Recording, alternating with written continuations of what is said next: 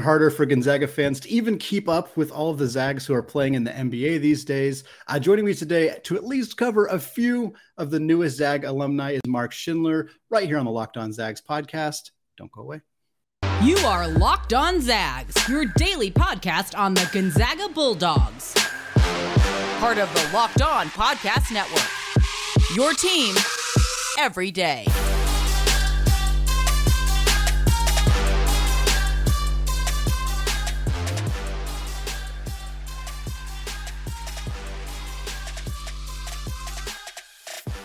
What is going on, y'all? Welcome to the Locked On Zags podcast, part of the Locked On Podcast Network, your team every day. I'm your host and longtime Gonzaga podcaster, Andy Patton, here to bring you news and updates on all things Zag athletics. I'm also thrilled to be joined today by Mark Schindler. Mark, normally this is the time where I would list somebody's credentials and where they work, but it's a 30-minute podcast and it feels like I'm not sure if we got enough time looking at the bio and seeing all of the bylines that you have. Obviously, tons of different writing credentials. Super excited that you took the time. I know you're one of the hardest working people out there to come on the podcast. I really appreciate it. Well, I appreciate that, man. I'm psyched to talk Zags, man. I've been as I'm over to do. I'm thinking about the most random basketball things possible lately, and I'm very excited to watch Efton Reed next year. He's not really a traditional Gonzaga big man, so I'm excited to see how that plays out. I just can't wait to watch this team play basketball. I love the way that Mark Few runs things, so I'm excited for that. And I appreciate you having me on, man. Of course, man. Yeah, it's gonna be so fun. It's always fun to see how players acclimate to Few's system, and Reed is definitely. I was telling you right before we recorded, I talked to Jason Jordan for Sports Illustrated with recruiting, and we were talking about Dusty Stromer, one of the 2023 kids coming in, and he's this frenetic pace, doesn't get sped up, but loves to run and move. And I'm like, he's gonna be could you imagine that kid going to Virginia? He's gonna be so fun in a system where he gets to just get out and run, and it's just I would be a fan of any school that I went to. Because I love basketball, but I gotta be honest, it's fun to be able to watch this team in the way that they operate. Without a doubt. So we want to talk about some NBA guys though today. We're going to start with the name that has been just all over Twitter the last, I was going to say a couple of days, but really years. Frankly, it's just been more notable as Summer League has kind of gotten started. That's of course Chet Holmgren, who, as we're talking right now, is in the middle of his second Summer League game. He played his first Summer League game on Tuesday and absolutely dominated. 23 points on 9 shots, 6 blocks, just an incredible performance for him. It's Summer League. You got to take some of that a little bit with a grain of salt, but I'm curious your thoughts on really just his fit in Oklahoma City. For me, seeing him with Josh Giddey, with Shai Gilgeous-Alexander, it seems like it's going to be really a lot of fun, and I'm kind of would love to hear what you think about that fit. Yeah, I'm really excited for Chet, just as an NBA prospect in general. I think I've had to already get selective in how I respond to things on the timeline because, as you know, from covering him for a year, it's just it's always going to be the BS responses. But no, I think seeing him actually get to play, not that again, I think another thing that has to be set straight, he was optimized really well in Gonzaga. Obviously, you would want to see him get used more as a role man. And that's going to happen more in the NBA, as we already saw yesterday. But this team was the best team in school history just about last year. So can we? There's a little bit of reductionist takes that need to chill out. But as far as just actual on-court fit, I think what makes him so interesting, I still, as many are, am not entirely sure what OKC views as their timeline. It seems like they. It's one thing to be future leaning. It's another thing to be that far future leaning, which makes it, clunky. Obviously, drafting somebody number 2 overall is going to make them a very high priority player on your development tier. I think for him, a lot's just going to be how things develop with his handle and how he can develop attacking inside the arc. He has just ridiculous nutty touch, some of the best touch I've ever seen for a 7-footer. Yeah. And I think he's going to have a lot more opportunities to attack space this year than he did last year. Not that he didn't have it last year, but it's going to be different this year for sure. The way that the game is played and spread out in the NBA. Clearly somebody who I view as I do think the only person who really even comes close to rivaling him is Jalen Duren for defensive upside in this class. But the floor that Chet brings already is kind of insane. Probably going to be a multi-time all defense guy. And honestly, just what he brings as a complementary player offensively with the I think what I would say makes me most excited about him in OKC is while he is coming in right now, somebody who can complement star players or guys who are trying to become star players. I don't think it's out of the question that not that he wouldn't be one himself. Like I think he's that much of a good positive defensively that he'll be a star in that role. But yeah, I do think that there's stuff there along with what he has as a passer already. And with how his scoring could continue to grow, that he becomes an offensive star as well. Yeah. So he's just so exciting to me because of the multitudes of ways that he could develop as a prospect. It's funny because I talked about him a handful of times on other podcasts before the draft happened and kind of trying to get a sense of him. And it was hard for me because I do think he has star potential, absolutely, unquestionably. And I wanted to sell him as much as possible. But like when you looked at the top 3 players in this draft class, you looked at Jabari Smith, you looked at Paolo Banchero, like Chet was the safest. And I think in my mind, at least, and I think when you say that, it almost sounds like you think he has a lower upside. And I'm like, well, I don't think that's true either. I think he's going to be a role player at worst. And like, I also think that the term role player is often mischaracterized. Some of the best players in the NBA are role players. They just, you're either, if you're not an absolute superstar, most of the time you're a role player, and that's not a bad thing. And I think Chet is going to be like a really, really good role player. And I think some people hear that and think, well, I'd rather draft the superstar. And it's like, well, he might be that too. But he's going to be a role player. His defense is going, and he doesn't need the ball to score. Like we're talking live right now in the middle of an OKC game, and Kenneth Lofton is playing incredible. And no disrespect to him, I love his game. I think he's really fun. But like Lofton has 14 points at halftime on 11 shots, and Chet has 11 points on 4 shots. And that's the kind of thing that Chet can do. Like, yeah, he's getting pushed around a little bit, and there's some concern about that. And anybody who pretends that that's not at least a little bit of an issue, it is. It's going to be there. He's going to get bumped around a bit. He'll fill out, but like he's so efficient. He doesn't need, you don't need to give him 20 touches. You don't need to give him the ball every single possession for him to have this tremendous impact. And to me, that's what like a really, really good role player is. Yeah, and I think like the biggest thing I'd hit on with that too, what makes him exciting is that you can see areas where he can grow into being more of a player who does have the ball in his hands. And I think like that he can come in with that ability, like similar, obviously different players, but like in the same way as Keegan Murray. Like part of the reason where I think people got too low on Keegan because he's not an on-ball creator, but also like there is real inherent value to just like, okay, I can't tell you the amount of times I was watching a game this year and I was like, I feel like I haven't really seen Keegan do anything. And I look at the box score and he's 12 and 8 already. It's like, oh, okay. He's doing things like, there's inherent value to just being a steady presence like that, that can flow in and out of the offense without needing to touch the ball. So I'm right there with you. He's excited. I already love the pettiness he's brought out as well. Just like throwing the laughing emojis right after his first summer league game. It's awesome. Yeah. He's got an attitude to him, which is really fun. I could probably talk just Chet Holmgren for the entire rest of the podcast, but I'm going to restrain. I want to move on to Gonzaga's other rookie in the NBA. That's, of course, Andrew Nembhard, who was the first pick of the second round of the NBA draft by the Indiana Pacers. Frankly, not a team that I had really considered as a fit for Nembhard personally.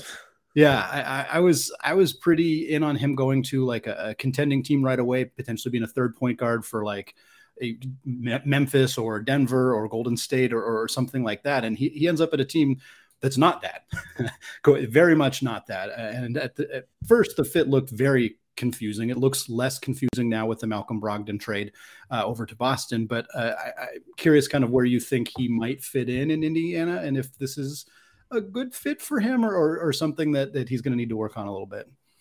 Yeah, I think it's a little bit of both. I think in some ways, like he is kind of the type of player that Rick Carlisle tends to like, just a steady presence and somebody who you can trust to handle the ball.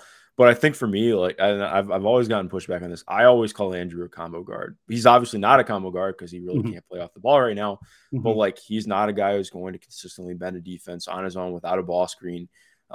He's a below the rim athlete. Like that doesn't inherently make you a combo guard, but like just considering there are a lot of barriers to him actually being a primary playmaker. I think the idealized version of Andrew Nembhard is somebody like who can really extrapolate what we saw last year with him being at least a capable catch and shoot presence. Like I think there needs to be a lot more of that from him if he's going to hit some of the higher outcomes, because I don't imagine that they took him at 31 just to be a backup. Right. I'm sure that they want to view him as in whatever he can be. But even without that, like, I like Andrew a lot. I think he's somebody who really he shouldn't have needed to rise at the back end of the draft process. I imagine a lot of it was because people were going back and watching him again. But yeah, I mean, he had a hell of a year this year. As good as Chet was, like, I think some of that got dampened because of what his last game was as a Bulldog. But you know, throughout, I mean, going back throughout, like, he was that Memphis game, he was sensational in the Memphis game. Gosh, like exactly. I mean, that's what's so frustrating about the tournament. I think you can like get so caught up in what the last game looks like compared to the 3 or 4 ahead of it. And Andrew was just phenomenal in that game. What he brings automatically is a pick and roll playmaker and just with his craft as a scorer. Like, again, he's definitely going to have barriers as more of a below the rim finisher, but he has real guile and tempo that a lot of guys don't bring in this early to the NBA. So I think it'll be interesting because this team is like, they have Tyrese Haliburton, Bennedict Mathurin. They're trending towards being much more of an up-tempo, high-paced team, and that is not Andrew's game whatsoever. So I'll be interested to see if they really try and build out bench units around him, where they maybe play a slower tempo, slower pace, or maybe they try and speed up Andrew. But I don't really like, to me, if that's what you drafted him to do at 31, I kind of question the selection there. I don't really question the actual positioning of where he was drafted. Like, I think he was worthy of going back into the first round. But it will be like, it was much more of a less a bad pick, more of a I'm interested to see how this plays out type pick. Sure. I'm very curious with Nembhard too, because obviously the pick and roll threat he's tremendous coming out of the pick and roll. He makes excellent reads there. He breaks down defenses really well, but he's a great mid-range finisher too. And so we saw him take advantage of coming off screens and hitting that little 11, 12 footer very consistently until the Arkansas game, which was very unfortunate. He couldn't seem to find that shot because it was there. But he's not, like you said, he's an okay finisher around the rim. He's probably going to struggle with that more in the NBA. And then it's the outside shooting. And to me, that's the biggest question mark, is like he was a good outside shooter last year. There's been some indications that he was could be a good outside shooter early in his career at Florida, but he's also been pretty darn inconsistent. And to me, like, I love Andrew, and I think he has the skill set to be a longtime NBA player. But that, in my mind, that needs to be there. It needs to be there. If he's not, if he drops down to the 31, 32 range, I'm not sure he's going to stick around. Yeah, and I think he really has to be a pull-up shooter from 3 too, if you're getting the most out of him. With how much, like, I mean, most of his playmaking isn't coming out of doing secondary things. It's from actually running the offense. So I do think, like, he certainly has to have not just like the 3, he has to have like a lot with the 3. But I mean, I'm also just considering like how good he was as a pull-up shooter from mid-range, and I'm just more bullish on guys like that actually developing it out. So it'll be interesting to see how it happens, because I mean, that team is definitely heading in a different direction than I'm accustomed to seeing them do in the last decade. So I'm interested to see how he fits in. All right, Mark, we're going to come back in the second segment. We're going to talk about some Zags who have already played in the NBA. We're going to talk about Jalen Suggs. We're going to talk about his rookie year. We're going to talk about the 2 Zags in DC, Corey Kispert and Rui Hachimura. But before we get there, I want to tell you all about today's sponsor, Rock Auto. Today's episode is brought to you by RockAuto.com. With the ever-increasing number of makes and models, it is now impossible for your local chain auto parts store to stock all the parts you need. Why endure often pointless or seemingly intimidating questioning, like is your Odyssey an LX or an EX, and wait while the person behind the counter orders the parts on their computer, choosing the only brand their warehouse happens to carry? You have computers with access to RockAuto.com at home and in your pocket.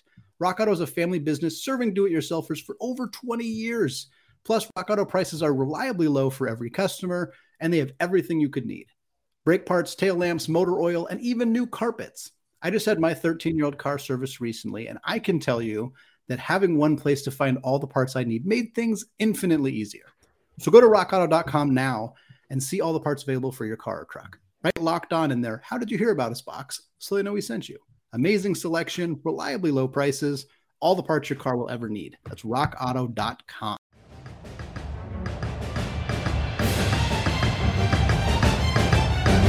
All right, segment 2. Still Andy Patton, still Locked On Zags, still here chatting with Mark Schindler. We're going to talk about Jalen Suggs now. Suggs had a bit of a tough go in his rookie season. I don't think there's kind of any way to mince words around that. Obviously, injuries played a significant part. He had a thumb thing that I think cost him like 2 months, maybe more. He was out for quite a while, but frankly, he couldn't figure out how to put the ball in the hoop. I mean, there was not a whole lot else outside of the injury that was really wrong with Jalen Suggs this year. We saw the athleticism. We saw him throw down some thunderous dunks. The defense was fantastic. And the shot selection, I thought, for a 19-year-old rookie wasn't bad. In spots it was, but again, we're talking about a 19-year-old rookie. The ball just wasn't going in the hoop. And I'm curious for how much you saw him last year and maybe what you saw out of him in college.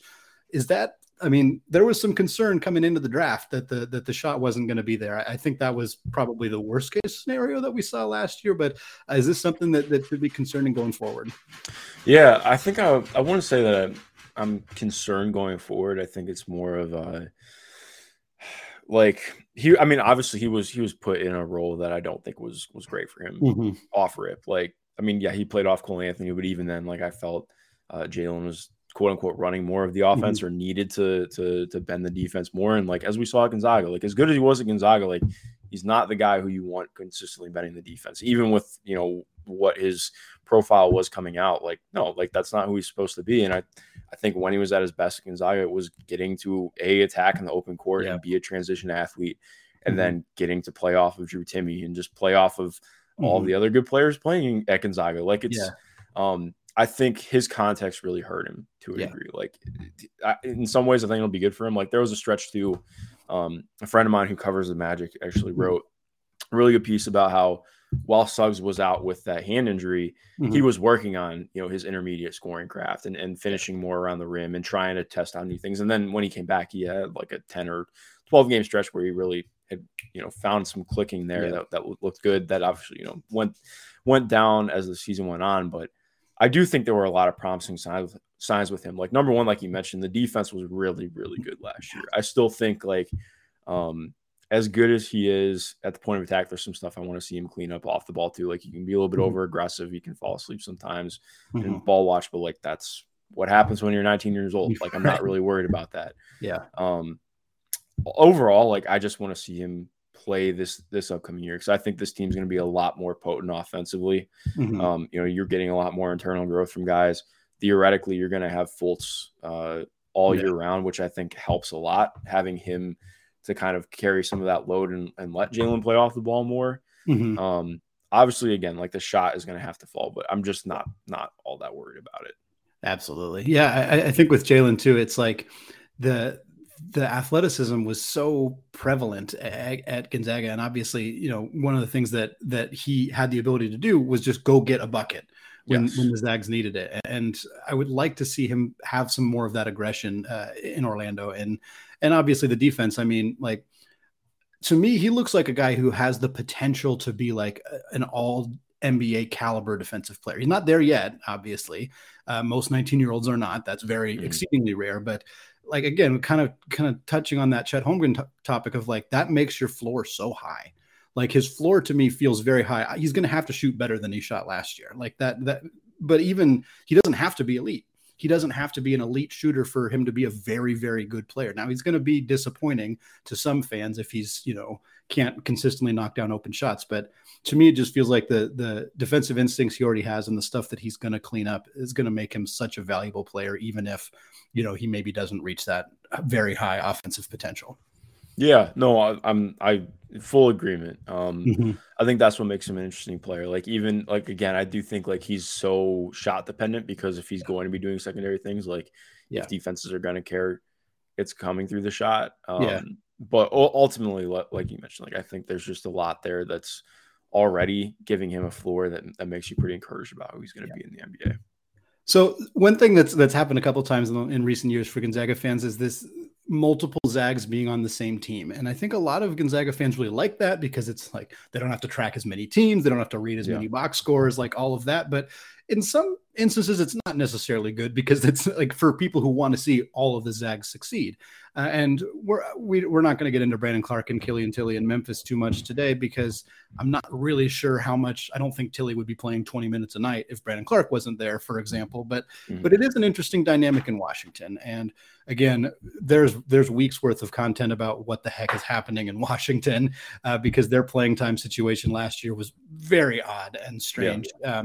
And I don't think Corey Kispert and Rui are necessarily the same position, but it seems like Washington just kind of collected a lot of guys vaguely like that and then didn't know what to do with them.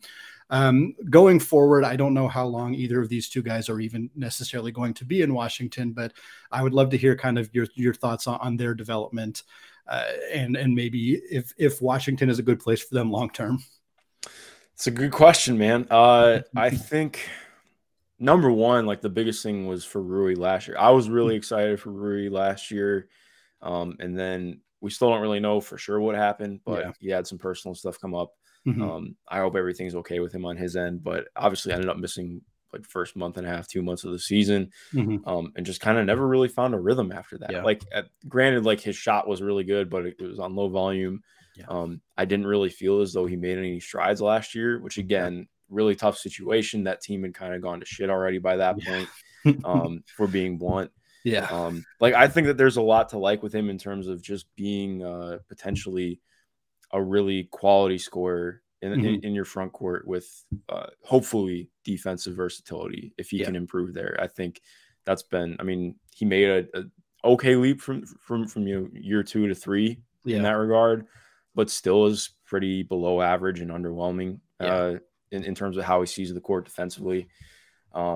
His passing is really like one of the things. So I made the mistake. I don't know if you're aware of this, but like I'm not trying to say this like I'm a celebrity just because I tweet about it all the time. But like every time I write something, I ruin whatever I just wrote about.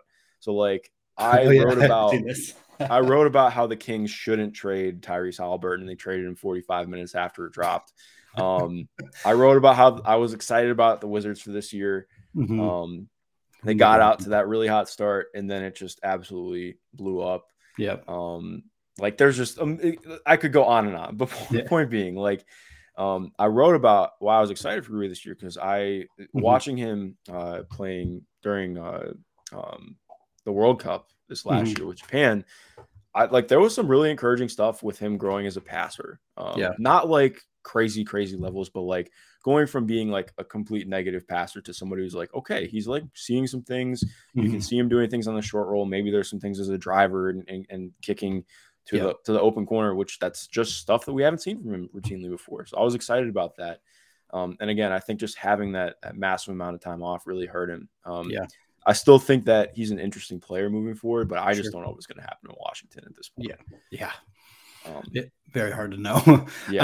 Want to talk about Corey too. Obviously, he had a unique rookie year. Again, it was the playing time situation for him was chaos. If you just look at his box scores or his game logs, you're like, what happened? Like, what is going on? Like, and he earned it. I mean, he played well when he got his opportunities and then continued to stick in the rotation, which shout out to him. It still was confusing for a while. He was the starting shooting guard, which is not a position he really plays. I don't think. Like, not at all. I saw him listed as like replacing Bradley Beal in the lineup, and I'm like, what is happening? Like, why is he's like 6'8" and like a beefy 6'8"? Like, why is he?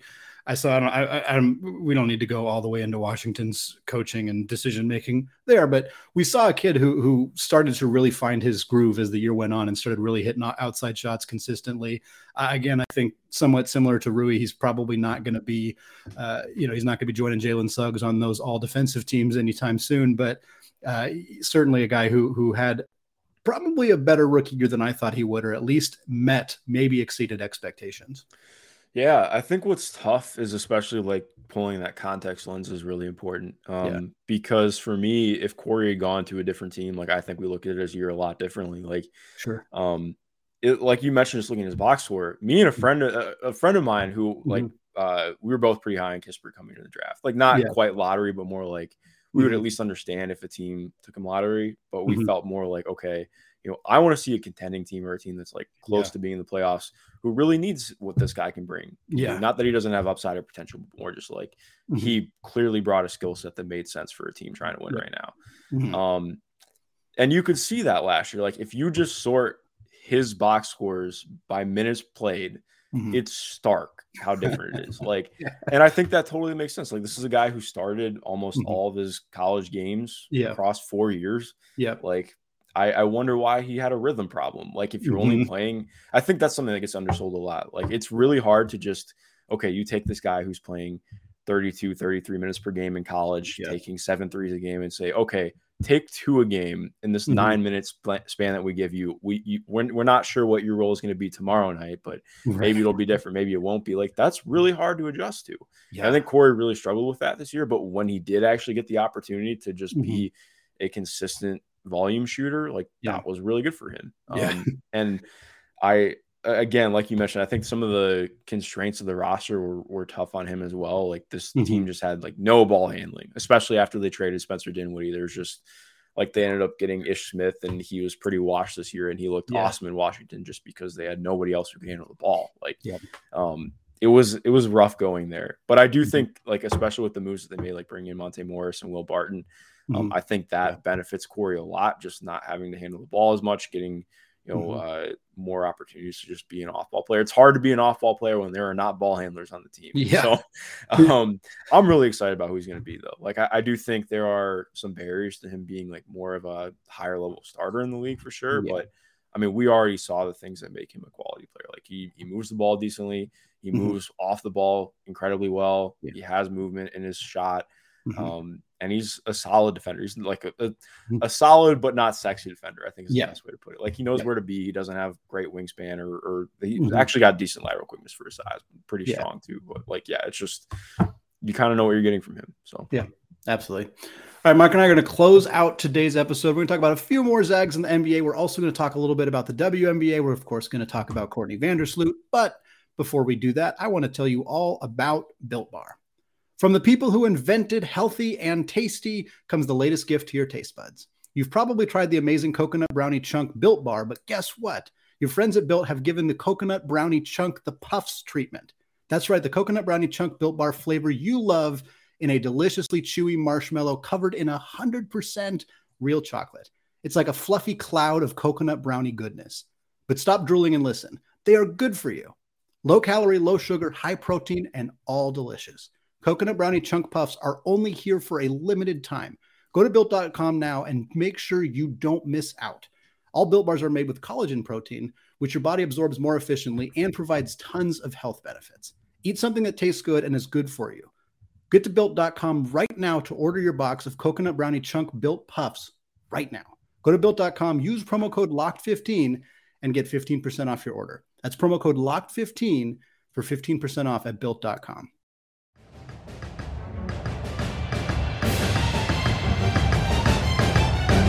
All right, segment 3, still Andy Patton, still Locked On Zags, still chatting with Mark Schindler. We're going to stay talking about the NBA for a little bit longer, but I do want to talk about the WNBA. Before we get there, though, I want to talk about Domantas Sabonis, the All-Star, the 2-time All-Star, the second greatest Zag in NBA history behind, of course, John Stockton. That's for now. We'll see how long Sabonis holds on to that mantle. But a guy who obviously got traded to Sacramento, a trade you referenced earlier when talking about Tyrese Halliburton. A lot of people were kind of perplexed by this move for Sacramento, not because, I don't think at least, not because of questions about Sabonis's overall talent, although his skill set maybe didn't mesh all that well. Now we have Sabonis, we have De'Aaron Fox. This is kind of the pairing in Sacramento. I'm curious your thoughts on what that looks like and whether the Kings can kind of get the most out of what Sabonis brings. Yeah, so what's so frustrating about this group is that they did get the most out of it the first few games after the trade deadline. Like, it really looked good. They really leaned in. They're like, okay, we're going to play fast. We're going to use Domas as our point guard and run De'Aaron Fox off a million screens, do things off the ball because he's the fastest player in the NBA. And their defense was better too. They were just trying harder. They were playing well. And then they just went away from it and played more straight up. It looked ugly. I didn't like it at all. I think that they really bought in to do a lot more, to lean into that more. Again, I can't really be fully in on it until I see what Mike Brown's offense is going to look like this year. But based on the moves that they've made, like adding Kevin Huerter, like another player who can handle the ball, who's going to be able to shoot. He's okay defensively. He's not awesome, but again, I think this team is very much it's offensive slanted for sure. Like we don't have to front on that, but I do think I'm just encouraged by a lot of the moves that they have made. Like again, adding in another pretty dynamic athlete who can shoot off movement, who can create a little bit like in Malik Monk. Mm-hmm. Reuniting him and Fox is kind of awesome. I never thought I'd see it, at least not in Sacramento, I should say. Sure. But yeah, so I think Domas and Fox make a lot of sense if you're really tapping into to being a motion heavy offense and trying to get out in transition. A lot's going to depend on the steps that Fox takes, or I guess I should say takes back as a defender, because he was a really good defender once upon a time. Yeah. That obviously died out in the last couple of years. Sorry, I'm going to sneeze.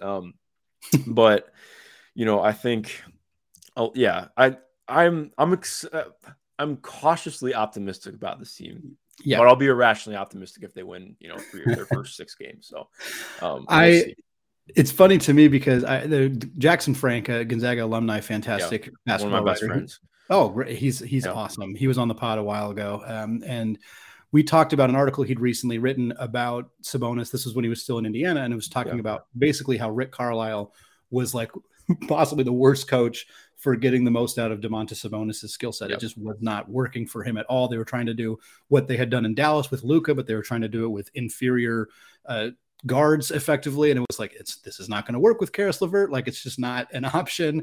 And they tried to turn Sabonis into a standstill shooter, which is what Billy Donovan did when he was a rookie, which was incredibly baffling to me because Sabonis took not to cut you off, but like, how do you watch that Sweet 16 run and think, I'm going to turn him into a shooter? Like, I know that OKC team that year was like, not, I mean, I at least understand it from that segment. Yeah. But like, that was wild, man. It was baffling. This dude like went to work against Jakob Poeltl, who was like one of the best bigs in the country at Utah and is like a quality NBA player. And they were like, no, we're going to turn him into a standstill corner 3-point shooter when he was like, I think he shot like 29%. It's like, he's bad at this. Like, this isn't his, even now he's worked really hard to become slightly better as an outside shooter, but it's still not really his strength. And so he seems like a guy who has had some very interesting coaching throughout his career. And I really hope that the situation in Sacramento lends itself to him being able to be the player that he can be. Like you mentioned, like have guys come off screens off of him, let him facilitate, let him run things, because I mean, he was an all-star for a reason, and it's because he can do that. Like, he has a skill set that not a lot of people his size do, and it's frustrating to see teams either try to turn him into something he's not or just not utilize him nearly as much as he should. He's not like, he's not elite. He's not an all-NBA guy necessarily, but there's a reason that he was an all-star. And it's weird when teams are not seeming to want to use that. Yeah, no, I agree. I think what's tough, and something I've had to like factor in more is like just in terms of scouting and how I approach things.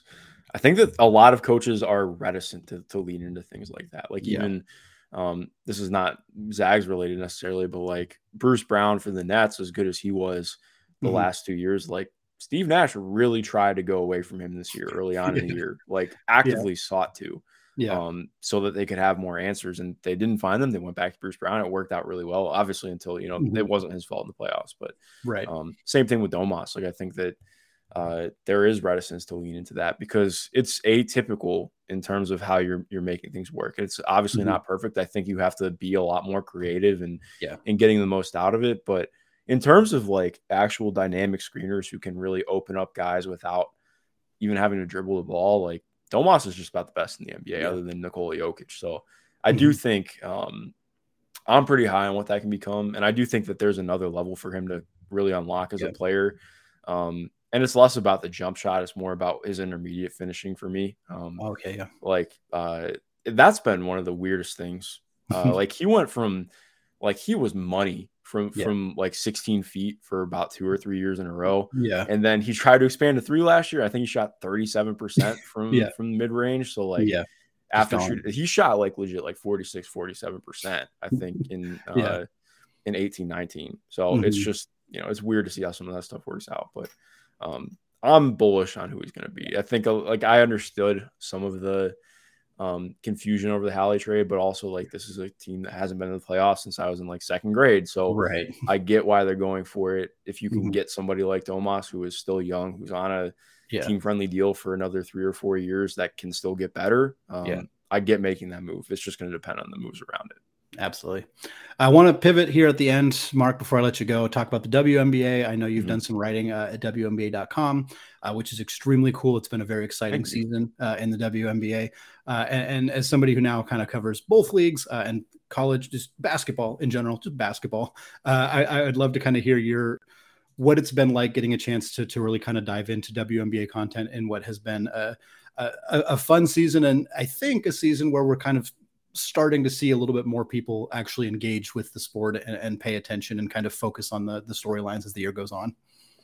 Yeah. I think for me, like I kind of just became a casual fan of the W 2 years ago. Yeah. And this year I got an opportunity to start covering it in full. I'm actually going out to Chicago for All-Star this weekend, which I'm really excited about. But nice. Yeah, I think like you mentioned, it's just sometimes I think people try and make it like it's a different sport. And that's the wrong way to look at it. Like, it's just basketball, just like any other league, you know, like, I mean, the only real difference to me is verticality. Like players are a little bit smaller. So yeah, the verticality is different. It changes the court dimensions a little bit, but overall, man, like it's just a fun game. I love basketball, so it works. Like it's basketball is basketball for me. So one of the things that's really cool about the W, though, like we saw this giant kind of in vogue push in the NBA this last year towards more coverage versatility and being a lot more willing to try things on defense. The W's been like that for a while. Like it's cool. Like even just so watching Seattle, like up near you, they play a super aggressive, trap everything, high hedge ball defense, ball screen defense. And then you have teams like Chicago that do the same as well. Like Chicago will routinely play a 3 big lineup, kind of similar to what the Cavs did this year. And but it's not even almost. It is more effective than that because 2 of the players are all-stars and others close to it. There's just a lot of fun stuff that goes on, especially like you mentioned with the storylines. The talent is kind of wild too, especially with a league that's condensed down talent-wise, having only 12 teams. Like there are plenty of players who would be all-stars or close to it if they were, you know, in higher roles and given opportunities to thrive. So just covering the league in general has been really, really fun. I've loved it this year. And there are things the W can and hopefully will do that will alleviate some of those issues. Like we're seeing like top 10 picks in the recent draft getting cut because there's just so few roster spots. And that probably needs to change, especially with college women's basketball being very popular. And people are like, I want to watch my favorite players. And then there are not very many of them are sticking around. And hopefully those are things that will get ironed out in time. Last question I wanted to ask you, Mark, before I let you go. I talked to Howard Megdal, the host of the Locked On Women's Basketball podcast, a few weeks ago and posed this same question to him. This, to me, would be one of the coolest things to ever happen to Gonzaga. They already have the all-time assist leader in the NBA in John Stockton, a record that very possibly won't get touched for a very long time.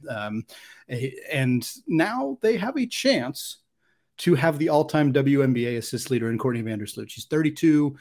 She's, you know, still a far ways behind Sue Bird, but at least we now know there's an end date for how many assists Sue Bird's going to rack up. She's planning to retire at the end of the year.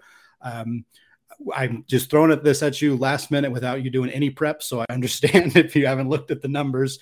But like, it seems possible that the Zags might have the all-time NBA and WNBA assist leader with the way Sloot has played. I was going to say the last few years, but really throughout her career in Chicago. That's a good question, man.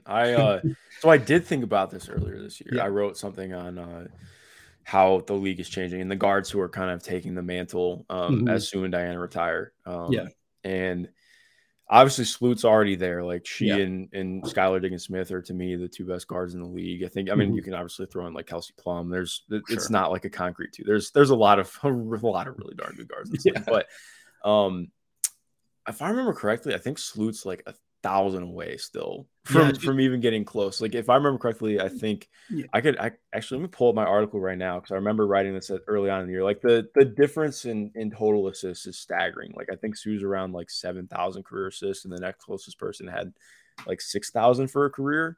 Sloot is like 3rd, but there's like a huge gap. There's a very healthy gap there that sets things apart. Just a little little bit of difference there. Yeah, I just looked at it. She's about 800 behind Sue, but she's less than 300 behind second place.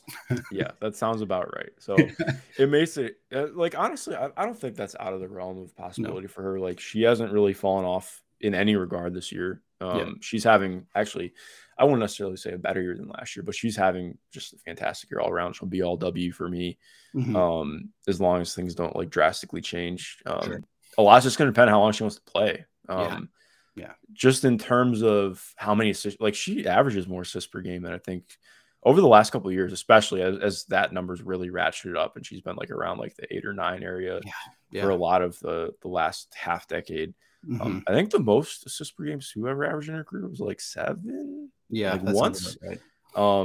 So I do think that's possible, especially because of 10 in 2020. That's crazy. Yeah, like her. I mean, part of it too is like how much the offense runs through her, but she's much more, and especially in this stage of her career, she's much more of like a north-south player, and the way that she navigates the court and opens things up with her playmaking, is pretty stellar. Like, it's funny because like, I'm sure you've heard this before, but like, people compare Salute and Sue all the time, and I never get it because their games just really aren't all that similar to me. Yeah. Like, Sue's so much more based out of, pick and roll and her ability as a pull-up shooter to really get the most out of her passing. But Salute is just like, she carves up the floor. Like, she uses every square inch of the floor to get what she wants. She's so fun to watch, man. She's so fun. So fun. I'm looking at her numbers right now, and like her development as a shooter, as an outside shooter in particular, has been jaw-dropping. I mean, we're talking, she shot 29% in 2019. Before that, she'd had a couple of good years, but was like 35, 36 in the last few years. I mean, she's 39% this year. She was just under 40 in 2020. Like, when she can start doing that, and she can still be as wiggly as she is, and can get to the rim and finish through contact and can knock down 40% of her threes, like, I don't know how people stop her. And they don't. I mean, that's the short answer, is that she's an all WNBA player for a reason. Exactly. No, that's a great way to put it. All right, Mark, I got to let you go. This has been fantastic. There's a ton of other Zags that we didn't get the chance to talk about. Maybe we'll get another time to talk about Clark and Tilly and Zach Collins and Kelly Olynyk and all the Nigel Williams-Goss comeback is coming. Yes, soon, maybe Nigel will make it back. Maybe Kevin Pangos will make it back, although I don't know if we want to talk too much about his NBA stint. It was not the most successful one there, but very cool for me as somebody who went to college with him to see him get a chance to make it was really cool. And maybe Williams-Goss will get that chance too. I'm going to give you a chance, Mark, before I let you go, to talk about where your work is, where people can find you on Twitter if they're listening to this and they want to get a chance to read the stuff that you write. Yeah, well, first off, thanks for having me on, man. Of course, it's been fun to interact and get to know each other a little bit over the last however many months we've been following each other. So it's good to finally get on here. Sure. You can follow me on Twitter at MG_Schindler. I have a Patreon where I'm trying to be extremely active, where I'll be having writing and podcasts going up as well. I'm going to plan on keeping nothing paywalled. Just, if you can support me, awesome. If not, I totally understand. But if you do enjoy my work, please consider it, because I'm still looking for full-time employment in basketball. I do work in it full-time. So as you know, that's how it works in sports, but we're on the way. So again, I appreciate you having me on, Andy. Yeah, absolutely, Mark. Thank you for coming on. Folks, one more podcast to close out the week, right here on the Locked On Zags podcast. Of course, available wherever you get your podcasts, available on YouTube as well. Thank you all for listening, and go Zags.